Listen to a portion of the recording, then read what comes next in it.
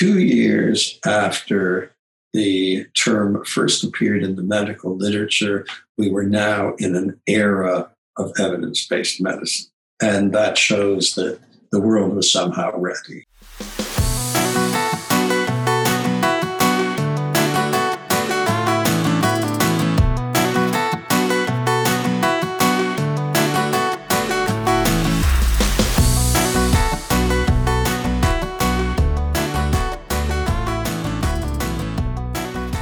Hey, Brad.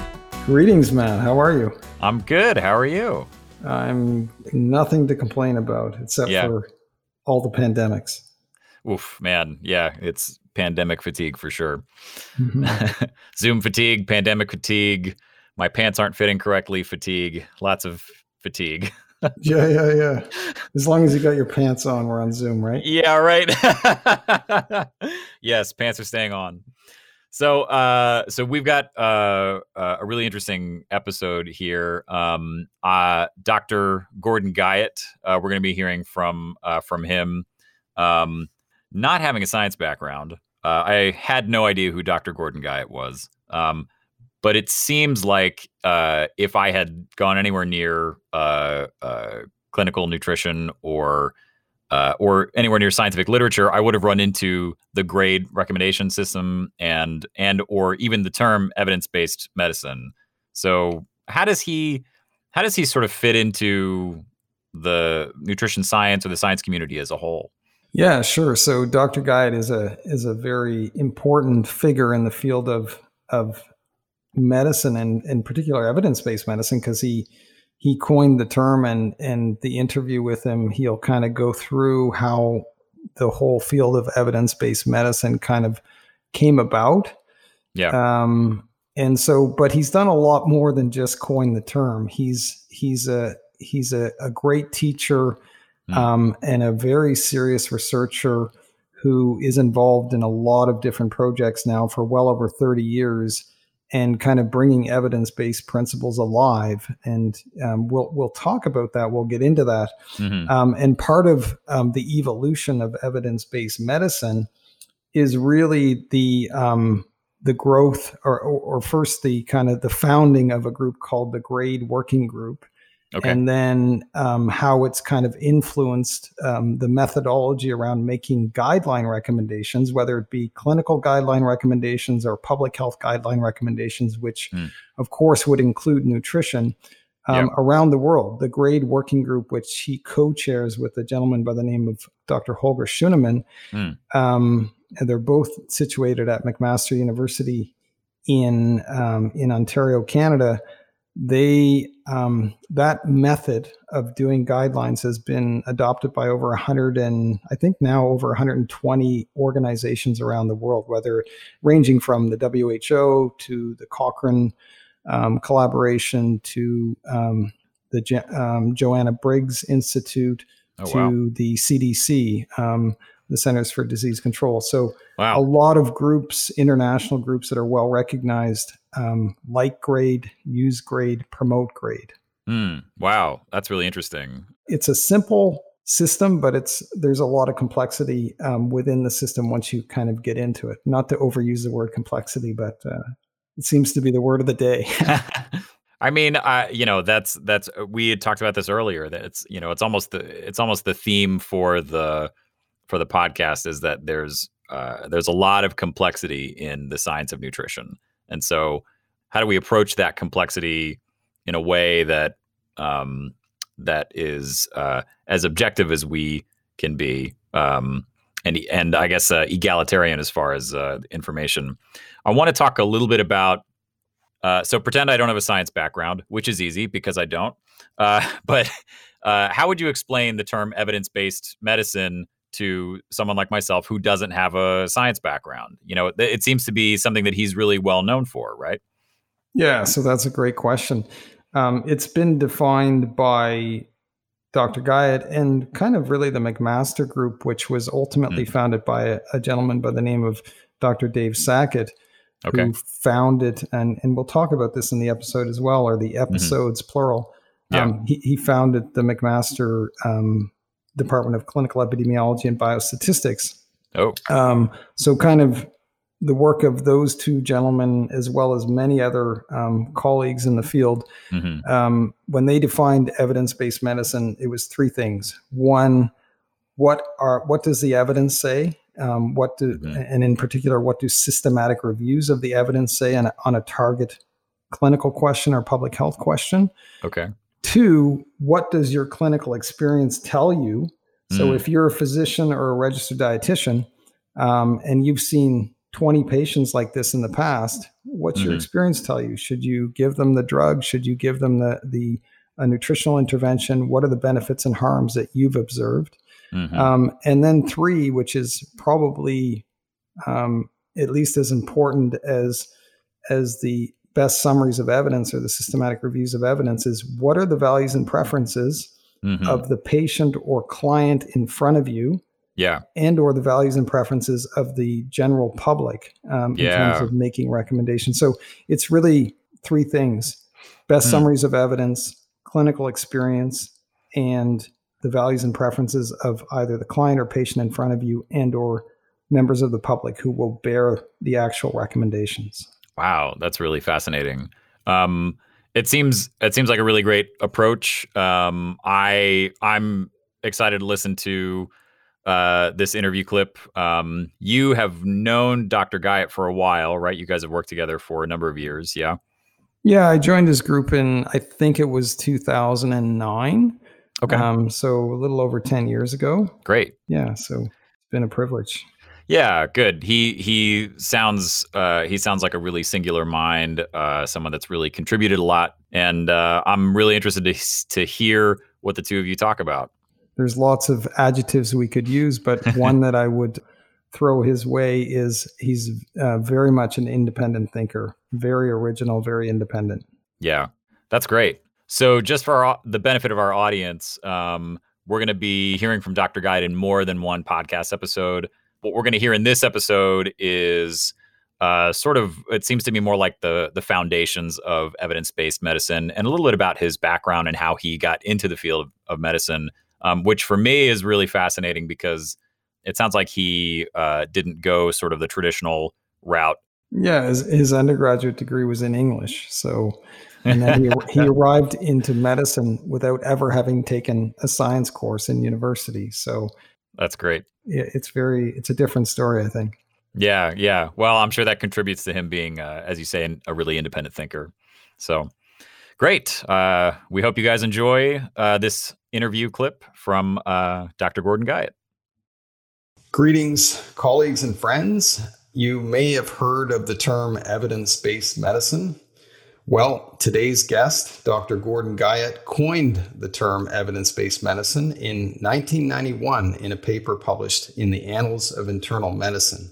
Dr. Guyett is a distinguished professor of medicine, of health research methodology, formerly clinical epidemiology and biostatistics at McMaster University, and is a clinician scientist, or perhaps more aptly, a clinician methodologist. He founded the User's Guides to the Medical Literature, which are published in JAMA, the Journal of the American Medical Association. He's the co-chair of the GRADE Working Group, which is an international group that has set standards for assessing the certainty or quality of evidence for systematic reviews. So, Dr. Guyett, when I first, and I can probably refer to you as Gordon or Gord, I've been working with you for well over 10 years now, I think. And when I first thought of this podcast, the first person I thought of interviewing was you. You've done a lot for me and a lot for my career over the years. I'll thank you again for all of your mentorship and guidance along the way. And I'm really excited to kind of just talk to you today about evidence-based medicine, about evidence-based clinical practice, and more about GRADE and what it is and how it came about and kind of where you are today with it. So you're currently a distinguished professor of medicine and health research methodology, as I said, at McMaster University. How did you get to where you are today? Can you tell us a little bit about your path? So I was an undergraduate student at the University of Toronto, taking English and psychology as my joint majors and not thinking of medical school because I had, even in high school, not taken a biology course. However, after a couple of years in university, I thought that I would want to do medicine and thought of actually going back and doing some, what was then grade 13, doesn't exist anymore, high school courses to prepare myself for doing university science courses. However, there was one medical school in the country that accepted people without a science background, and that was McMaster Medical School. It was the only medical school for which I was eligible. So at a relatively young age, well, I think of it now as an extremely young age, 20, I applied and gained admission to McMaster Medical School. So the first part of the story was no science background at all when I entered medical school at the only school that was would have taken me. And McMaster was very new at the time. Not only was the only school accepting people without a science background, it had this problem-based curriculum, no tests or examinations. Your evaluation was based on what you said in your small groups.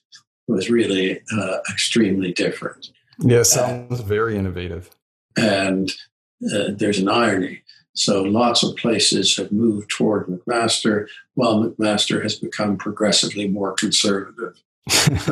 But when I finished medical school, of course, the other schools thought this wasn't real medicine that was being taught. And many of us were nervous. Could we, when we put ourselves against medical students from other institutions, how would we fare? Mm-hmm. So I decided I wanted to do my residency training in Toronto against shoulder to shoulder with lots of people graduating from a prestigious conservative medical school, Toronto. Mm-hmm. And so I'd done no science in high school, no science in my undergraduate university, and in medical school there were no basic science courses. There were no courses at all. It was all this problem-based thing. So I hadn't learned any basic science in medical school either. So I went to U of T and started rubbing shoulders with the U of T graduates. And I found I knew as much basic science as they did. And that wasn't because they knew any basic science. It was because all the basic science they'd done early in their undergraduate and early in their medical training, they had forgotten because they never used it again. Right. So anyway, I got through and have never felt any problems as a result of my lack of basic science exposure. So got through medical school, decided I wanted to do internal medicine, but I quickly found that I wanted to be in an academic environment. I loved the academic environment, but what I loved was teaching. I knew very quickly I loved to teach in an academic environment. I thought of myself, I'm going to be a clinical teacher. And then I had an interview with a guy named Jack Hirsch, who for years was the leading investigator in thrombosis in the world and turned McMaster into a huge, powerful, prestigious, very productive center of thrombosis research. He was the chair of medicine at the time and called me into his office and said, Gordon, you may like to do education now, education and clinical work, but in 10 years you will be bored. That would be a big mistake. That would be unfortunate.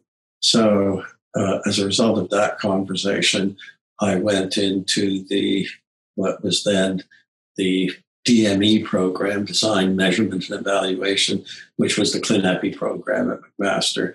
The program is now called Health Research Methods. And to my pleasant surprise, I really enjoyed it.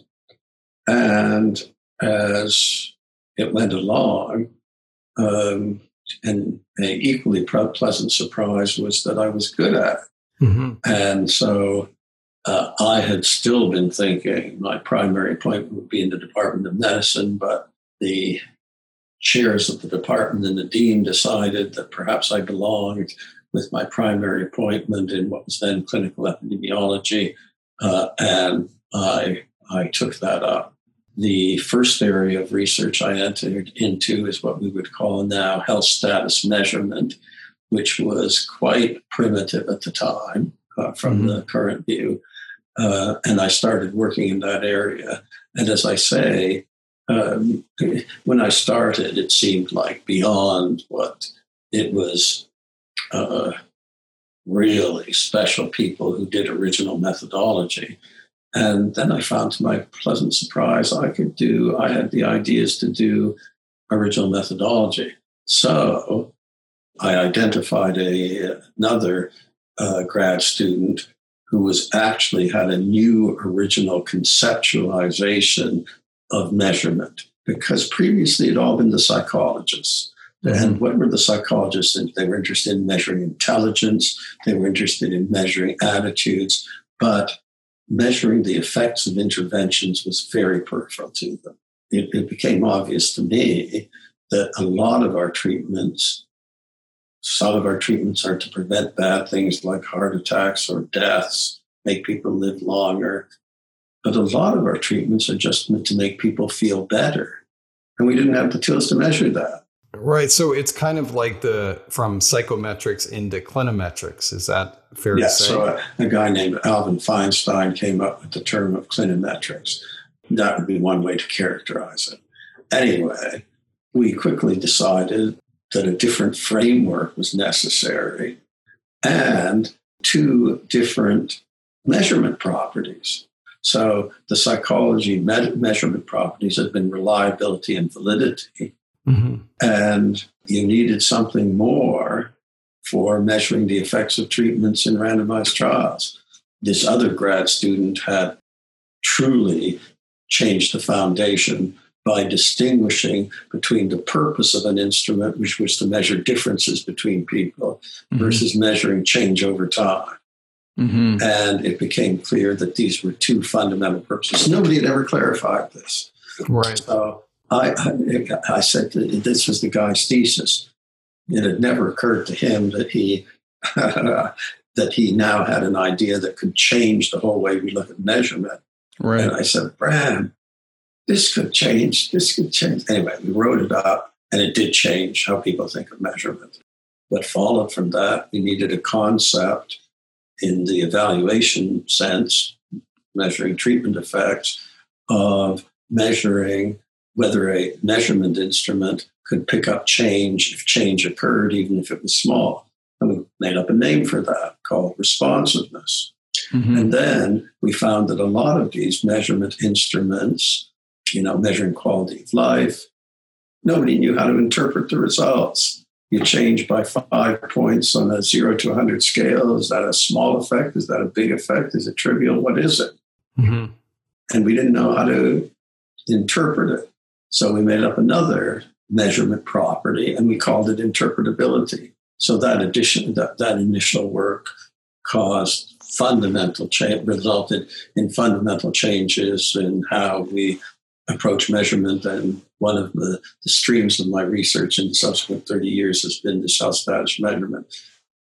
What's happened to my career subsequently is that my core has been issues in evidence-based medicine, which the health status measurement is under the umbrella encompassed by evidence-based medicine, but my primary focus has been elsewhere.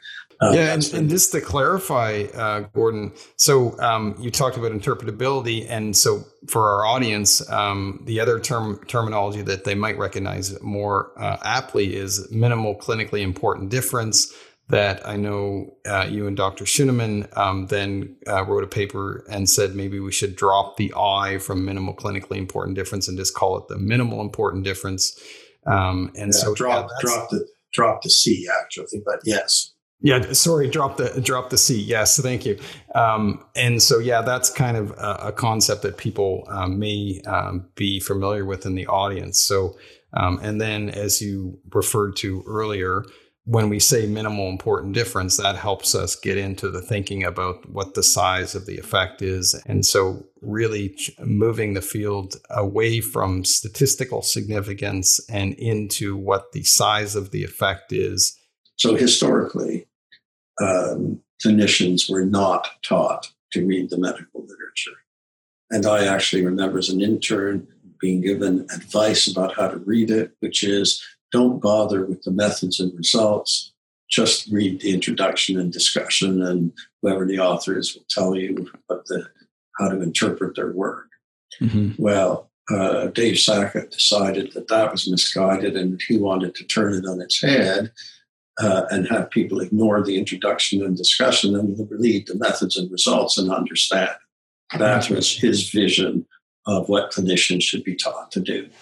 And so this is really where the roots of evidence-based principles or evidence-based medicine are kind of taking form with these insights. Is that fair to say? Absolutely. Absolutely right. So he called it critical appraisal. He started running critical appraisal courses for clinicians, and they were classroom activities.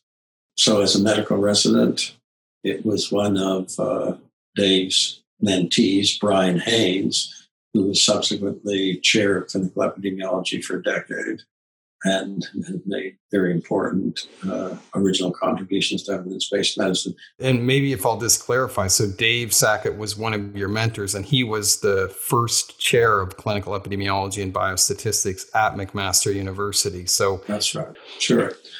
So I'm a medical resident, and I say, I'll sign up for this critical appraisal course. And at the end, I start saying, I guess I'm able to read the medical literature now. So I started to read methods and results, and I found impossible that a dozen sessions of critical appraisal got me nowhere. So I said, okay, I will put that aside. So then I was thinking about what my career was going to be. As I think already said, I love clinical teaching, but Jack Hirsch then told me I would be bored if I was going to be doing that 10 years from now, and encouraged me to go into the master's program. And I then really learned how to read the medical literature. And it was into my second course before I said, hey, this is clicking. I can now read the methods and results and understand it. And that experience has bearing on the evolution of evidence-based medicine subsequently. So Dave Sackett has created critical appraisal, and he now gets it's a classroom activity. And he now gets the idea bringing critical appraisal to the bedside. So he now starts taking it from a classroom activity into the wards and outpatient clinics and start talking about using the medical literature to guide your clinical practice. And that's what I and a number of colleagues were now starting to do. We were starting to take these principles and apply them in our day-to-day clinical practice and encourage others to do so. And it felt different. Mm-hmm. It felt like we had entered a different way of thinking of medical practice. Previously, it was what the experts told you without thinking very much about why they were doing this. Huge emphasis on physiologic reasoning, a fundamentally unquestioning approach, and no capacity to read the literature oneself. And we were now going and starting to question, why are we using this treatment? What is the evidence? Is it low quality evidence? Is it high quality evidence? It quickly became clear that it felt to us, and I still, 30 years later, it still feels that this was something completely different. Mm-hmm. So I then decided that I would like to run the internal medicine residency program, and I was going to make this new thing I was going to say, this residency program at Master will be different, and it's going to teach you this new way of practicing medicine. Mm-hmm. So I wanted to advertise it. I thought, well, I can say a new way of practicing medicine, but it needs a name. And my first idea was to call it scientific medicine. Mm-hmm. The then chair of medicine, a guy named John Cairns, he subsequently became the dean at UBC. He was introducing me to the faculty, and I sent around a document that described what I wanted to do. Mm-hmm. I wanted to teach this scientific medicine. When I was introduced to the Department of Medicine, there was an outpouring of rage by the basic scientists who I was appropriating. They were the scientists, not I. And I was appropriating the term science for my stuff when it was really their stuff. Mm. And I was told by the person sitting beside the chair that about 3 times John Cairns was about to stand up and say, "That's enough, lay off the guy." But each time I managed to control the situation and got to the end. But at the end, I decided this scientific medicine is not going to work. Mm-hmm. It's a whole furor of antibodies that has elicited. So I decided, okay, it needs another name. And my second thought of what we might call it was evidence-based medicine. The discoveries that are made or the changes in the way people think are always building on what's before, whether you know it or not. I now was chosen as chair of the residency program. I'm going to say this program is going to do evidence-based medicine. That was sent around in 1990 to prospective candidates to come to our program. And in 1991, in a paper of which I was the sole author in American College of Physicians Journal Club, was the time that evidence-based medicine first appeared in the literature as a term. Well, nobody noticed that. Mm-hmm. But in 1992, by that time, we'd had a couple of years of the program, and we published a paper that was the flagship announcement of evidence-based medicine in the world in JAMA. Fortunately, the huge reason for the success of EBM was one of the JAMA deputy editors, Drummond Rennie, made it his mission to help, initially Dave and me, to disseminate evidence-based medicine. So we published this paper, Evidence-Based Medicine, a New Paradigm for Medical Education and Practice. Mm-hmm. So we made this big announcement. And this paper had a huge impact. It had a huge impact. It had a huge impact. And I remember 2 years later, I received a newsletter advertising something or other from the American College of Physicians, the American Internal Medicine organization, that started out, in this era of evidence-based medicine, 2 years after the term first appeared in the medical literature, we were now in an era of evidence-based medicine. And that shows that the world was somehow ready.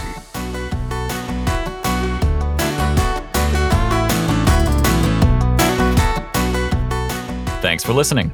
If you'd like to hear more episodes of Methodology Matters, a podcast on evidence-based nutrition, please head over to methodologymatters.podbean.com. If you'd like more information on the user's guides to the medical literature, please visit the Journal of the American Medical Association at JAMAnetwork.com. That's JAMAnetwork.com. And if you'd like to learn more about Dr. Guyett and his work, you can find him at clarityresearch.ca or on Wikipedia. Thanks for tuning in. We'll see you on the next episode of Methodology Matters.